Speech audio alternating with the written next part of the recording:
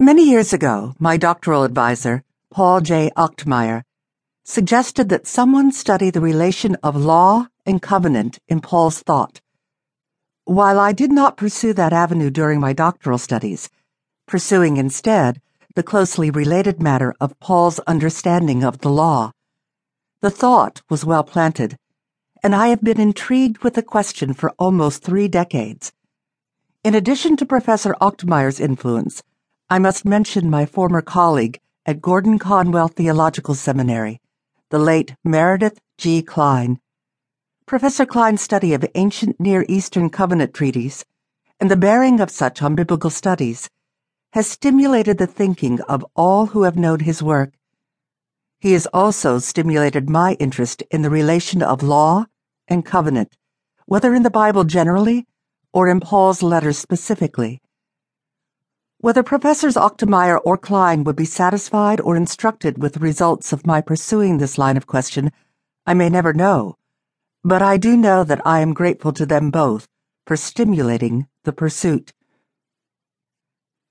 I should also herein acknowledge my appreciation to those students at Gordon Conwell Theological Seminary, Westminster Theological Seminary, and Covenant Theological Seminary, who have studied Galatians and/or Paul with me since 1984.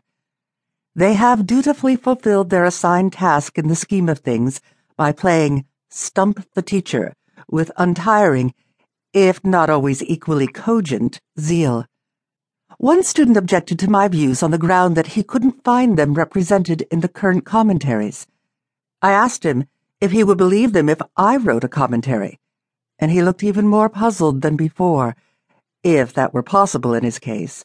In the process, they have caused me to modify and more carefully express a number of my thoughts about Galatians.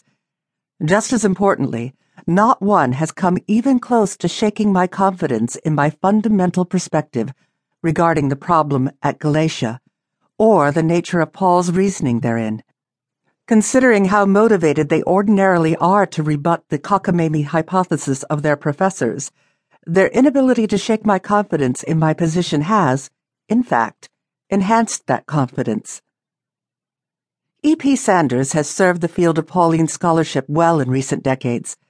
Aspects of his theses have not enjoyed universal popularity, yet he has stimulated the field to re-evaluate Paul in a profoundly fresh way. Whether Palestinian Judaism was precisely as Sanders described it, or perhaps more variegated, is now somewhat irrelevant to Pauline studies. The important contribution is this: we no longer assume, prima facie, that Paul's problem with the law was exclusively or primarily due to an alleged meritorious abuse thereof.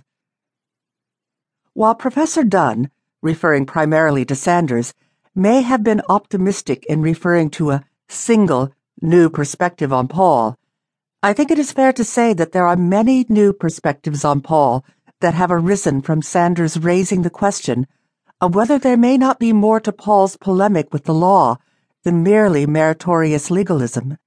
Indeed, it is easy to agree with Professor I. Howard Marshall's assessment that many of the newer interpretations need not be perceived as mutually exclusive.